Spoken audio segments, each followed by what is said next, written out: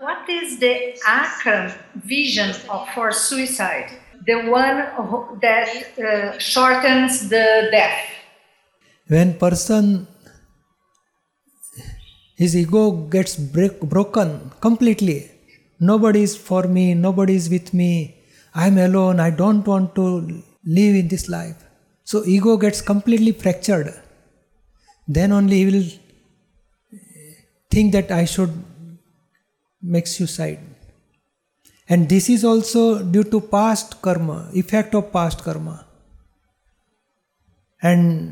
But due to ignorance, he feels I have nobody is taking care of me, nobody is helping me, I am alone. So he feels totally insecure, and ego totally breaks. Then he will do suicide. And so Dada Bhagwan says we have to encourage that ego. And no, I am with you, don't worry. So whatever problem arise, we will solve. So like that, support that person.